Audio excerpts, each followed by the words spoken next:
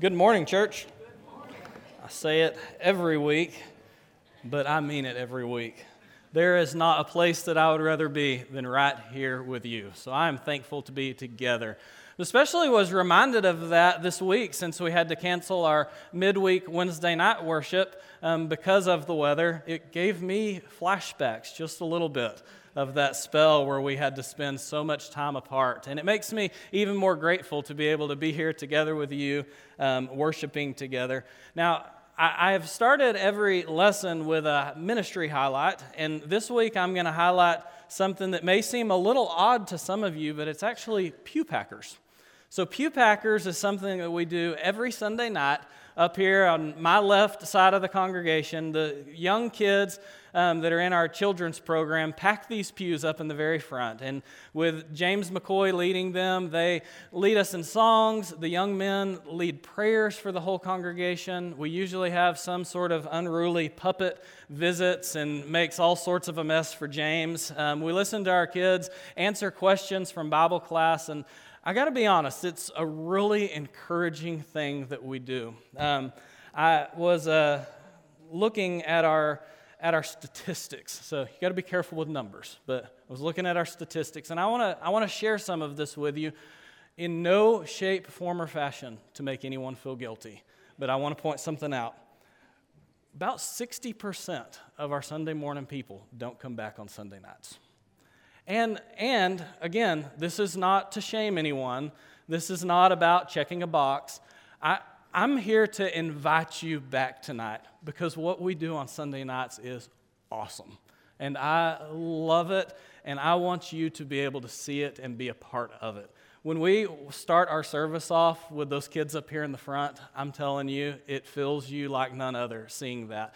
And watching the puppets, the worship, the extra time to be together, the extra time to fellowship afterwards. This Sunday is small group Sunday, so you have even that extra incentive. I just want to point out how special it is to be together. Now, some of you may have been checking your email and you saw that Perry the Peacock came to visit on Wednesday night while everyone was gone.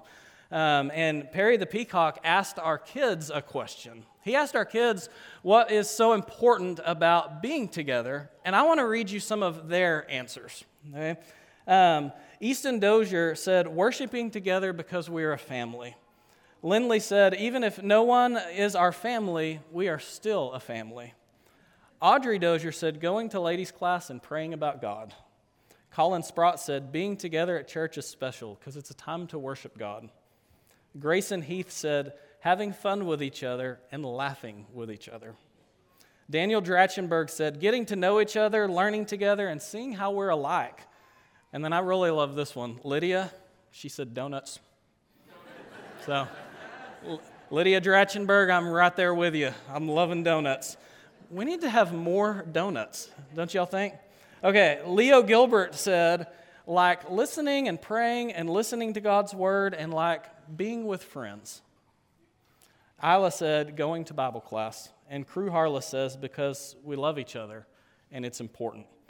You know, as I look through that list, I see a lot of wisdom from the mouth of babes. I see a lot of them focusing in on this time that we get to spend worshiping God, this vertical component. And then I see them recognizing the power of the relationships we have with one another and being together and how important that is. I'm so thankful for a congregation that's instilling that in the heart of our children. And I hope that it just boils over into all of us. Way too much time on my introduction. We are in week 6 of 7 on our I Am series, I Am Jesus series, where we're studying the I Am statements of Jesus from the Gospel of John. And today we're going to find ourselves primarily in John chapter 14. So I'd love if you open your Bibles to there. We're going to be in the 13th and 14th chapter. So if you're hovering in that spot, you're going to be safe. And as you turn there, I want to zoom out a little bit and give you a picture of the context of what we're dealing with. In fact, I want to ask you this. What do you do if you are preparing for a trip? It kind of depends on the nature of the trip. We all prepare a little differently, but I'm going to guess you're going to pack your bags. Maybe you're a last-minute packer. Maybe you pack the night before. You may spend some time, especially if it's a longer trip, getting the house in order. I know we learned early on that taking out the trash before a long trip was very important. It made coming home much more pleasant. So you might do things around the house to get your house in order, and you also might prepare your neighbors and your loved ones for what to expect. So there's certain people that you might tell that you're going to be gone. You may leave a list of duties with someone in the family to watch over your house or to take care of things in your absence. There may be certain things for them to expect, like how long you're going to be gone, when you're going to be able to get a hold of them, when you're going to return. All of these are things that we do as we are getting ready for a trip. Well, here in John chapter 13, we see Jesus has begun the process of preparing his disciples for what's going to come next. You see, Jesus understands that he is on the road to the cross, and he's about to be crucified, and he's about to be taken away from them for a spell. And it's important that he prepares them for this moment. At the beginning of John chapter 13, we read this. Now the feast, this is in verse 1, now the feast of the Passover, now before the feast of the Passover, when Jesus knew that his hour had come to depart out of this world to the Father, having loved his own who were in the world, he loved them to the end. I love how the beginning of this passage starts. You see, in John 13, all the way through 17, it's this one continuous moment where Jesus has gathered up those closest to him and he set them down and he said, okay, I have some things to get you ready for.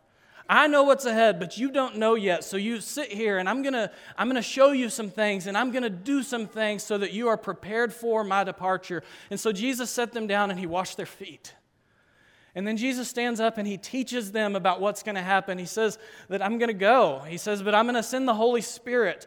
And this is what that's going to be like. You're going to suffer persecution, and this is going to be a hard time, but here's some glorious things that you're going to experience and some glorious realities that await. And then at the end of this teaching passage in John 17, he stops and we see what we call the high priestly prayer, where Jesus prays over his disciples and those who will walk in his footsteps after him. It's a really powerful teaching section, and it's in the middle of this umbrella of Jesus loving them to the end and preparing them for what is next that we see our final two I am statements. We see our final I am statement in chapter 14, and later on we'll learn about the vine. Now, both of these statements are set under this umbrella, and I want to back up to John chapter 13, and I actually want to read verse 33 with you. John 13:33. Jesus writes, Jesus says, "Little children, yet a little while I am with you. You will seek me, and just as I said to the Jews, so now I also say to you, where I am going, you cannot come." Kind of a difficult statement to throw out there in the middle of all of this. He'd made this statement before in John chapter 7 in the middle of the Feast of Booths. It was right before he had told us he was the light of the world. He made this statement. And in John chapter 8, right after he told us he was the light of the world, he made this statement. And both of the times it was directed at the Jews. Jesus said, there's a time coming when I'm going to go away, and you're not going to be able to follow me. And even in that moment, they're wondering and asking questions. What's this guy talking about? Where is he going? And you can imagine being in the apostles' shoes, what it would have felt like to be delivered this same message that had been previously delivered to those who were not his followers. Like, well, hold on, Jesus. You mean us too? You're going somewhere where you're not going to take us? Because we've been beside you every step of the way. What exactly is it that you're talking about here? We see in John 13:36, Simon Peter actually stands up and he asks, "But Lord, where are you going?" And Jesus answered him, "Where I'm going, you cannot follow me now, but you will follow afterwards." You see, Jesus is able to read between the lines. He understands what Peter really wants is to be able to go with him. Peter's followed him everywhere. And the destination doesn't matter as much as Peter simply being with him. You know, oftentimes I think we find ourselves in similar shoes, and we ask God similar questions. Where are you? What we're really asking as we wonder where he is and why he's away is why? Why and when? Why does it feel like you are absent? And when will we be together again? And I think Jesus answers both of these questions here. He He says, I'm going somewhere where you cannot be right now, but after I go, you will follow. And while he doesn't give details like you or Peter probably would have liked, he assures them and tells them the things that they need to know. And I believe that's the reason this teaching passage exists in John chapter 14. He is unpacking and telling them and loving them to the end, preparing them what they need to know. Let's read it together. John 14, starting in verse 1. Let not your hearts be troubled. Believe in God and believe also in me. In my Father's house are many rooms. If it were not so, would I have told you that I go to prepare a place for you? And if I go and prepare a place for you, I will come again and will take you to myself, that where I am, you may be also. And you know the way to where I'm going. Thomas said to him, Lord, we do not know where you're going. How can we know the way? And Jesus said to him, I am the way and the truth and the life. No one comes to the Father except through me. If you had known me, you would have known my Father also. From now on, you do know him and have seen him. And Philip said to him, Lord, show us the Father, and it is enough for us. And Jesus said to him, have I been with you so long that you still do not know me, Philip? Whoever has seen me has seen the Father. How can you say, show us the Father?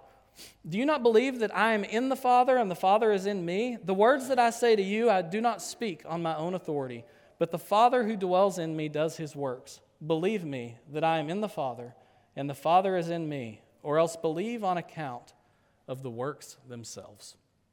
So Jesus, as the way and the truth and the life, is set in the context of his final departure.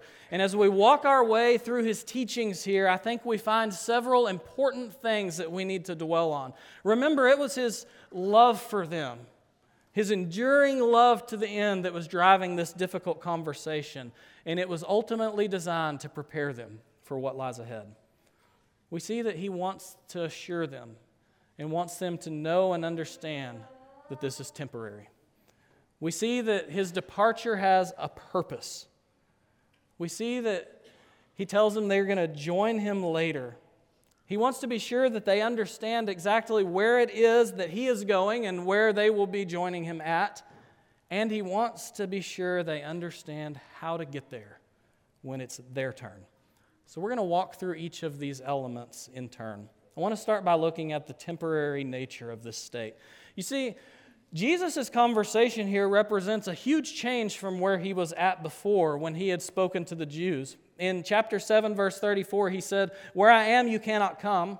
Later on in 8:21, he tells them with stronger words, he says, you will seek me and die in your sin. Where I'm going, you cannot come. This was the message that he had given to the Jews. And while at the beginning, when he turns to his disciples, it sounds like he's saying the same thing, we find that as he clarifies in verse 36, he's really not. He's saying, you can't go with me yet, to his close followers. You will follow afterward. Y'all know that waiting is difficult. You know, a few weeks ago, Braxton decided he wanted to use some of his Christmas money to buy a BB gun, which is a pretty exciting thing, and I was excited to teach him how to use the BB gun, but we found that it seems like about every 5 minutes he had a different thing that he wanted to buy with his Christmas money. So we put this rule in place that, well, you can get a BB gun, but you have to want it for a whole week. You're going to have to wait. I'm telling y'all, it was an excruciating week for him and Dad. We weren't allowed to talk about it, but we could kind of talk around it and kind of wink. You know, we weren't allowed to say the words, but we still talked about the BB gun quite a bit. And as he got to the end of the week of waiting, he did still want it, and he purchased that, and he's excited about it. It was an important part of the process. In waiting, he learned to be a wise steward of the resources he had. He learns to monitor his desires and be sure that they are real. Waiting trains our mind to think clearly and not be reactive. We all know that there are numerous benefits in waiting, but it doesn't mean we like it. Scripture is full of waiting. In fact, as I look back to the Old Testament, I see this enormous patience that almost always spanned generations. I mean, Abraham was asked to wait for something that wouldn't be realized till multiple generations later. This seemed to be something that they were willing to accept and embrace as the long game that God was playing in their lives. And they were okay with waiting on it. But here we are struggling with it, and we struggle with it every day. Has anyone ever told someone goodbye? Told someone maybe goodbye for now. Maybe they were going on a trip. Maybe they were being deployed overseas. Maybe it was a student who was starting to study abroad, or a close friend who was moving. Or maybe it was a death of a loved one. It's painful to tell someone you love goodbye. But when you know it's temporary, the pain is felt differently. There is hope in the pain. See, when Jesus stepped in and told the Jews, "You can't come with me," there was a sense of finality to what he was saying. "You're going to die separated from me," he said. But when he turned to his believers and gave them the same message, the message encapsulated this not now but soon reality. In fact, even while I'm going to be gone, Jesus said, I'm going to be preparing things for you. I'm going to be getting them ready for you. Rest assured, believers, this is temporary. It's so easy for us to forget the temporary nature of what we're experiencing right now. I look at this life, this world, even this place and these people, and I think, this is my lot. This is my home.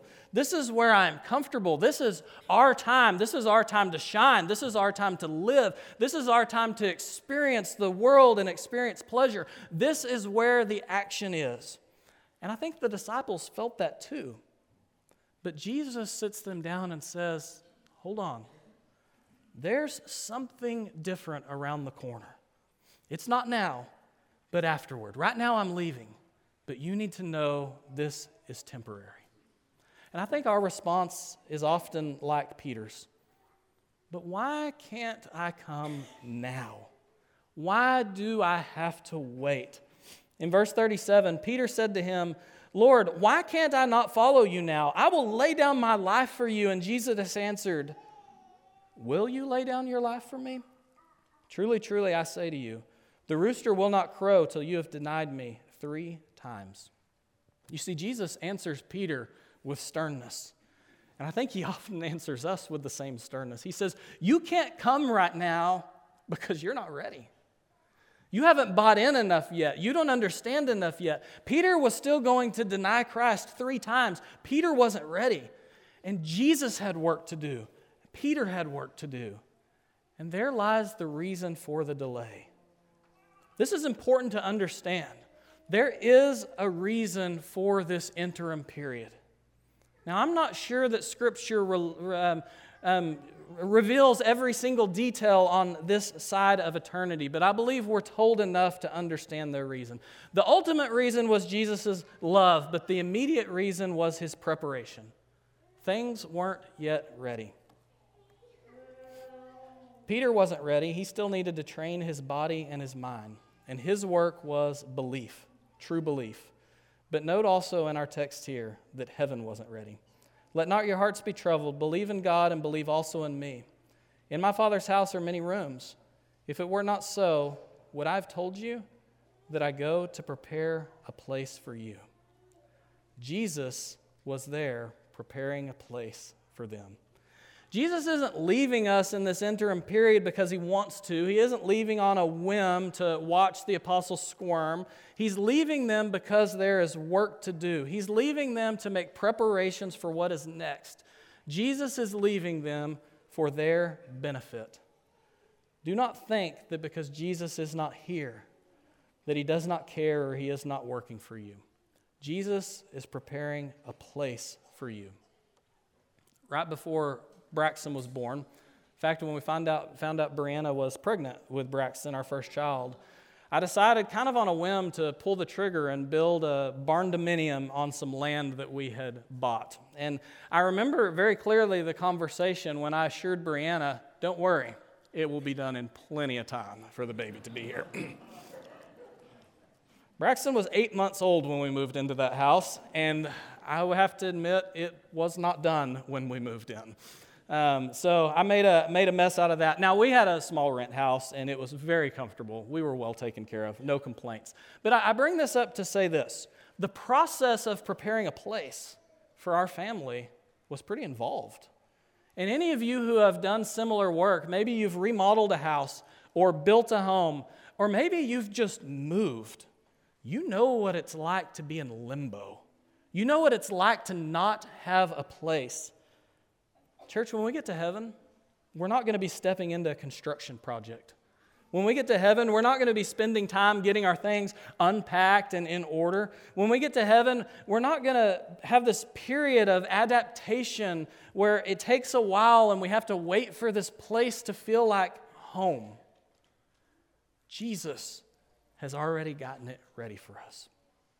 It makes me think of the Israelites. You know, in Deuteronomy 6:10-12, they're cautioned against forgetting. And why? Because they stepped into this wonderful place and all of this stuff was handed to them on a platter. It says they would have great and good cities they did not build, and houses full of good things they did not fill, and cisterns they did not dig, and vineyards they did not plant. And when they experience that, take care lest you forget the Lord. Church, this is going to be our same experience. Same promised land experience with one exception. There is no possible way we will forget the Lord, because we are going to enjoy an abundance of things He has prepared for us, and He's going to be there enjoying it with us. And that eases us up to our next point. Church, they're going to join Him. In John 14:3 says, "And if I go and prepare a place for you, I will come again and take you to myself, that where I am, you may be also." So first there's going to be this restoration of a relationship with Jesus. And next, He's going to gather them up and take them together to this place that He has been preparing. Now, I'm not sure that we feel the same sense of comfort that the disciples would have felt in having this knowledge. Because for us, being with Jesus feels a little bit abstract. We haven't experienced Him quite the same way that they have. He was their friend. He was their companion. He was their travel partner. He was their teacher and their mentor. And this relationship was going to be restored. Jesus isn't just pointing their future hope to a mansion over the hilltop. Now, that's a wonderful song, and we sing it well. I've got a mansion over the hilltop. But we look at this verse, and oftentimes we see the fact that He's preparing a place, and that's what our mind is drawn to, is we picture this fancy mansion where we're going to live. And the more important reality of His message here is not the place, but the relationship. The important reality is that our relationship with Him is going to be restored. Some of you may have little signs hanging in your house that communicate this. Home is where the heart is, something like that. Or some of you may be familiar with James Taylor's song, "You're My Home." He says, home is just another word for you. Now, he's singing to a woman, but it encapsulates the idea well. I could live in a mansion, or I could live in a shack, if the right person is there. As relational beings, we understand that the who is more important than the what. Church, you need to understand that this is temporary. The world is not our home. We need to understand that this temporary state is for a reason. Heaven is being prepared. And we need to understand that Jesus will be there. Our ultimate hope is restored relationship. There will be a day when you occupy a room in heaven alongside Jesus Christ, the Son of God. And the community that His disciples shared with Him, you will have access to. But there's an even more powerful nugget of truth that's here, and we often read right over it, and it's in the preceding verse, verse 2. And that is where this will be. "In my Father's house are many rooms. If it were not so, would I have told you that I go to prepare a place for you?" It will be in His Father's house. That's the place where we will ultimately spend all eternity with Jesus. He's preparing a place for us in the presence of God the Father. God, the triune being, the Father, the Son, and the Holy Spirit is how we hear about it. And that's confusing sometimes to parse apart. Each one of them have unique roles and unique responsibilities despite being one. But Jesus is very clear here in pointing us towards the fact that God the Father's house is where we will live. You see, to the Israelites, the Father had always felt very disconnected. He was present. He was ever present. He was powerful. They didn't doubt him. But how did they have access to him? Well, he maybe occasionally came to this place, the Holy of Holies, that was inside, totally kept away from the average person, that once a year a priest could enter into, but the people never had access to. The Father had always been present, yet disconnected in a way. The Father certainly couldn't allow a rebellious, sinful child like the Israelites or like us dwell in his household. And they knew this.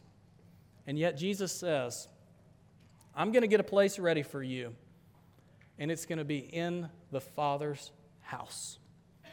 We're not talking in the same country. We're not talking just in the same state. We're not talking just in the same county or in the same city or in the same neighborhood. You are going to live under the roof, in the household of God the Father. That's where I'm preparing you a place. And then he makes this statement that would have seemed very paradoxical to the apostles. He told them he's preparing a place in his Father's house, and then he says in verse 4, and you know the way to where I'm going. Now, ladies, pay very close attention. Those of you who say, us guys never ask for directions, look at verse 5. Thomas said to him, Lord, we do not know where you're going. How can we know the way? All right, so we have it in us. I went through a spell where I refused to use GPS, and I would just look at the map and decide that I could get wherever we were going without using the map or directions. And so our family has spent a lot of time wandering around cities with me refusing to ask directions. In fact, this last weekend we went to Lubbock, and I only had to do a few U-turns to get us to the hotel. But I successfully navigated there without GPS. But I have to admit, my wife is always over on the other side of the car with her map pulled up, giving me little hints that helps us get there. You know, we need to know where we are going if we're going to know the way, and that's where we finally get to our key text here in verse 6. Jesus says to him, I am the way and the truth and the life. No one comes to the Father except through me. Now, this is a powerful and offensive verse. And the essence of the message is this: only me. There is one pathway, one access point. I am the unique, singular, exclusive pathway to the Father. There is no other road to the Father's house. I'm the only way to get a room in this house. I'm the only way to have a relationship with Him. Our minds are drawn to pluralism of our culture. We see all the ways people worship different gods and express their truths in different ways. We know that none of the other world religions can give us what we want, and that is encapsulated in this verse. But his disciples already knew that. Their minds would have been drawn to this fact. Jesus is saying, there's no more priest. There's no more sacrifice. It's just me. I said it's offensive, and it is, because each of these separate but inseparable realities point us to the fact that Jesus is the only way that this can happen. He's the way. We can't philosophize our way to heaven. We can't work our way to heaven. There's not multiple pathways or multiple access points or multiple doors into the sheepfold. There's not multiple meals that you can eat. There's not multiple light sources to guide your way. There is only one, and it's Jesus. There's no other worldview, no other religion, no other teacher, no sacrifice that you can make, no ceremony that you can follow, no place that you can go and find God except for in Jesus alone. And He has carved a path for us straight into the Holy of Holies where God is. Jesus is the truth. There are not multiple truths, but one truth. There's no other objective reality than Jesus. You will not achieve knowledge through your own thinking. You're not going to be able to achieve knowledge through setting your own standards. You're not even going to be able to find transparent truth in the Old Testament law. A shadow of it, yes, but not really what you need. Jesus says, I am here to reveal reality for what it is. Jesus is all of these things. John 1:17 says, for the law was given through Moses, but grace and truth came through Jesus Christ. Never before had human beings had access to this reality on this level. We yearn for truth. We want to understand how things work. We want to understand why they work. We want to know what is real. And that's only available in Jesus Christ. And then he says he's the life. He's the very life that makes this possible. Church, he was there when life was breathed into this world and responsible for it. And he sustains our very life this day, the text tells us. Jesus alone breathes life. On every shelf in every bookstore is someone trying to sell you and tell you how to find this. We spend millions, maybe billions of dollars each year trying to squeeze a little more time out of our short lives through the marvel of modern medicine. Since the beginning of time, human beings have yearned to reach something on the other side of our existence here. And Jesus steps in and he says, but I'm all of this. I'm all of these things that you want. It's me. Last week, Jesus said, I'm the resurrection and the life. Whoever believes in me, though he dies, he will live. But it's only Jesus. No one, not a single person will ever experience God or truth or life without him. He intercedes for us as the eternal high priest. He provides us with truth that is otherwise unknowable, and he provides us with life eternal. So you see, as I wrap up, that this lesson is a very practical one. Do you want to go to heaven? Do you want to spend eternity with the Father? Do you want to know what is real? Do you want to live? Then you need to know how to get there, and it's through Jesus. Jesus loved these men to the glorious end, and even though there were times when his work was veiled, he made it very obvious these truths. This is temporary. The interim is important because it's preparing us for what lies ahead. Our true home is with him in restored relationship, and it will be in the Father's house under the protection and provision that only he can provide. But this is only available through Jesus Christ. You need to know this, and the world needs to know this. They also need to know how. We learn all that we need to know in Scripture. In John 20, 30 through 31, we read, Now Jesus did many other signs in the presence of the disciples which are not written in this book, but these are written so that you may believe that Jesus is the Christ, the Son of God, and that by believing you may have life in his name. So God's word gives us the evidence that we need to believe that Jesus is who he said he was. And then it goes on to tell us what we need to do.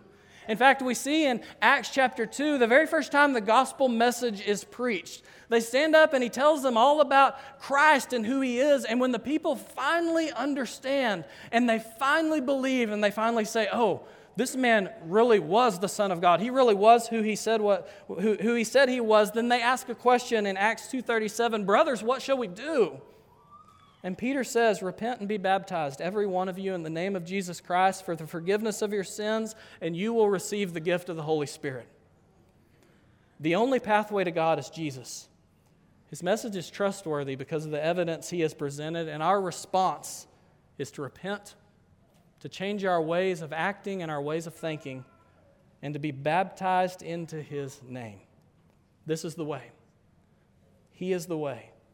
And we need to share it and live it and love it. Don't leave today without Jesus, because if you do, you leave without life, and you leave without truth, and you leave without access to God. If you believe in Jesus, let us baptize you. If you are unsure, let us study with you. If you are a believer who has drifted, let us pray for you and restore you and bear your burdens. That's why we're here. We want to help. We love you. The invitation is yours. Come forward as we stand and as we sing.